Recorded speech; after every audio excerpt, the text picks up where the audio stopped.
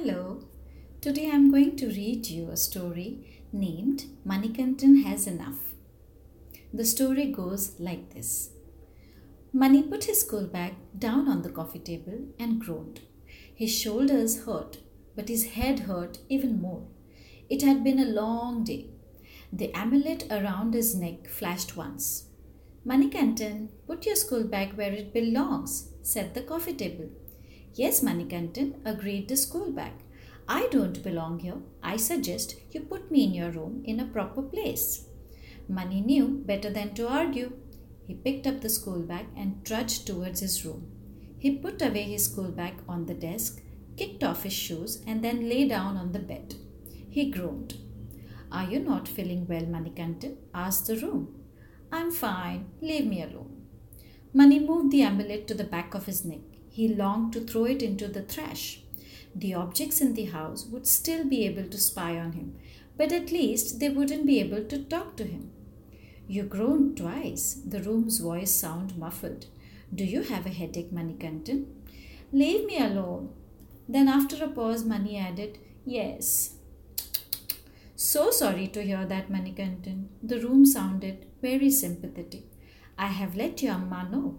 Perhaps you are hungry. That may be why you're having a headache. How about a nice hot cup of chai and some pakoras? Chai and pakoras would be nice, though Mani wished the room hadn't told Amma he had a headache. Now she would worry. Okay, great, I have told the kitchen. And Manikantan, put your shoes in the shoe rack. Yes, said the shoe rack. I have plenty of space. Waiting. Mani knew he should get up, but he didn't feel like it. Maybe he should just sleep a little. He was so tired. Waiting, said the shoe rack. Mani closed his eyes and thought of Anandapuram. His amma called it a village, but to Mani it was his home. He recalled the graceful sway of the tall palm trees and the vast rose blue sky. In the morning, the gentle gusts of wind carried the wonderful smell of parothas cooking over charcoal fires. The winter months were the best.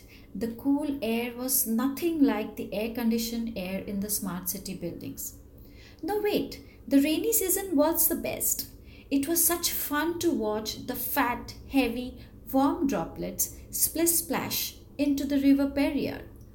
Oh, how he did enjoy it sitting by the river bank. So quiet, so peaceful. If only things could go back to the way they had been. Waiting, said the shoe rack. Mani sat up with a sigh. He didn't mind being given helpful hints, but this was too much. It was almost like being a prisoner and nobody, not even Amma, understood. Mani placed the shoes on the shoe rack and headed for the kitchen. He had to warm the pakoras himself, but the food genie brewed some chai. It tasted exactly like the kind of chai a machine would make. Is the chai to your satisfaction, Manikantan? Asked the food genie. As good as cow urine. Thank you. Mani's amulet beeped. It was his mother. She wanted to know whether he was feeling better. How is your headache, Kanna? Her loving voice made Mani feel very sorry for himself. The headache's better, Amma. How's work? Wonderful. It's not like my old Anandapuram job at all. How was your day, Kanna? Great. His amma worked so hard, such long hours, worried so much about him, cared so much. She was his mother and father and all the family he had in the world. He just didn't have the heart to tell the truth. I had a great day. You sure, Mani? Your school bag told me you were sent to the principal. What was that about? Nothing, Amma. Mani. Nothing. You can ask the school bag. It seems to know everything. Mani, what's the matter, Kanna? Look, why don't you go to the mirror? I want to see you. Whatever the problem is, we can solve it. No, we can't solve it. Mani felt tears beginning to form. He tried to press back the tears, but they kept coming like the rain on Periyar. He knew the house would report to his mother that the son was crying. Everything he did was watched and reported. He knew it was all for his own good, and he knew Amma loved him, but sometimes he wanted things to be. He closed his finger around the amulet and pulled the chain so hard it snapped. Mani threw the amulet into the trash and, ignoring its shouting, ran out of the apartment. Mani didn't know how long he ran, or where he went, or how exactly he got lost. Without the amulet to guide him, he simply didn't know where he was going. But the smart objects of the city had guessed he was lost and alerted the proper authorities. After his mother had thanked the nice policeman who brought him back, Mani took the amulet from her. He was ashamed but also really glad to be back. I have adjusted some of the settings, said his mother. The house will now give you a little more privacy, but it is really for your own good, Mani. I know, mumbled Mani.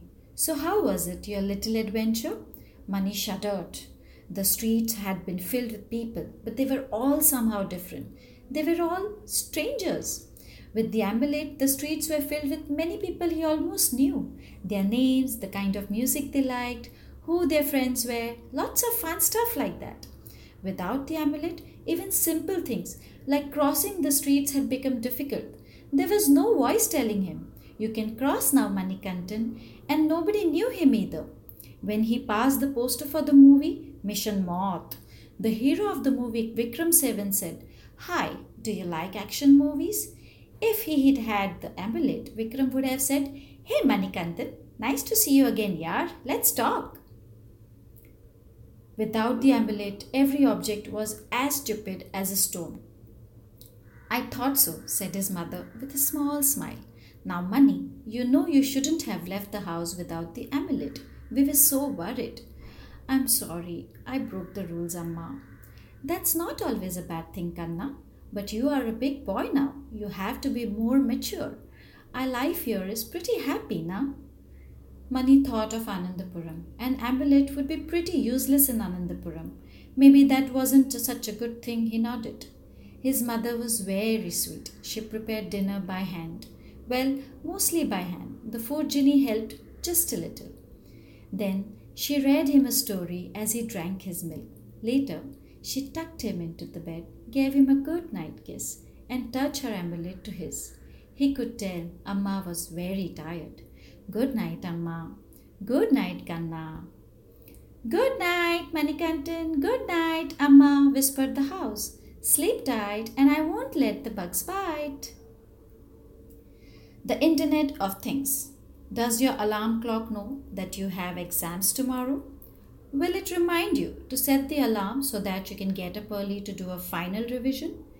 If you're going somewhere and you get lost, can your shoes give step-by-step directions? Of course not.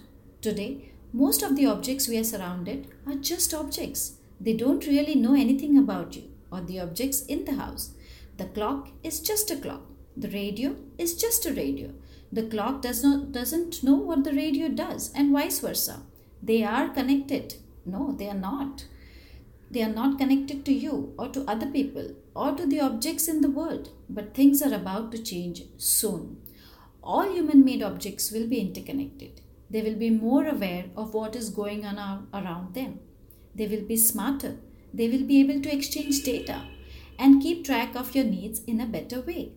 When objects get interconnected and can communicate with each other, as if by an invisible telephone network, we say we have Internet of Things. If it were up to you, would you like to live in a smart city or in Anandapuram, and why? What if they all started talking? Count the number of objects in your home or classroom: the door, the chair, the clock, the radio, books, etc. Are you surprised by the number? Imagine how it would be if they could all see and hear and speak. How would your life change? That's the end of the story. Thank you so much for listening.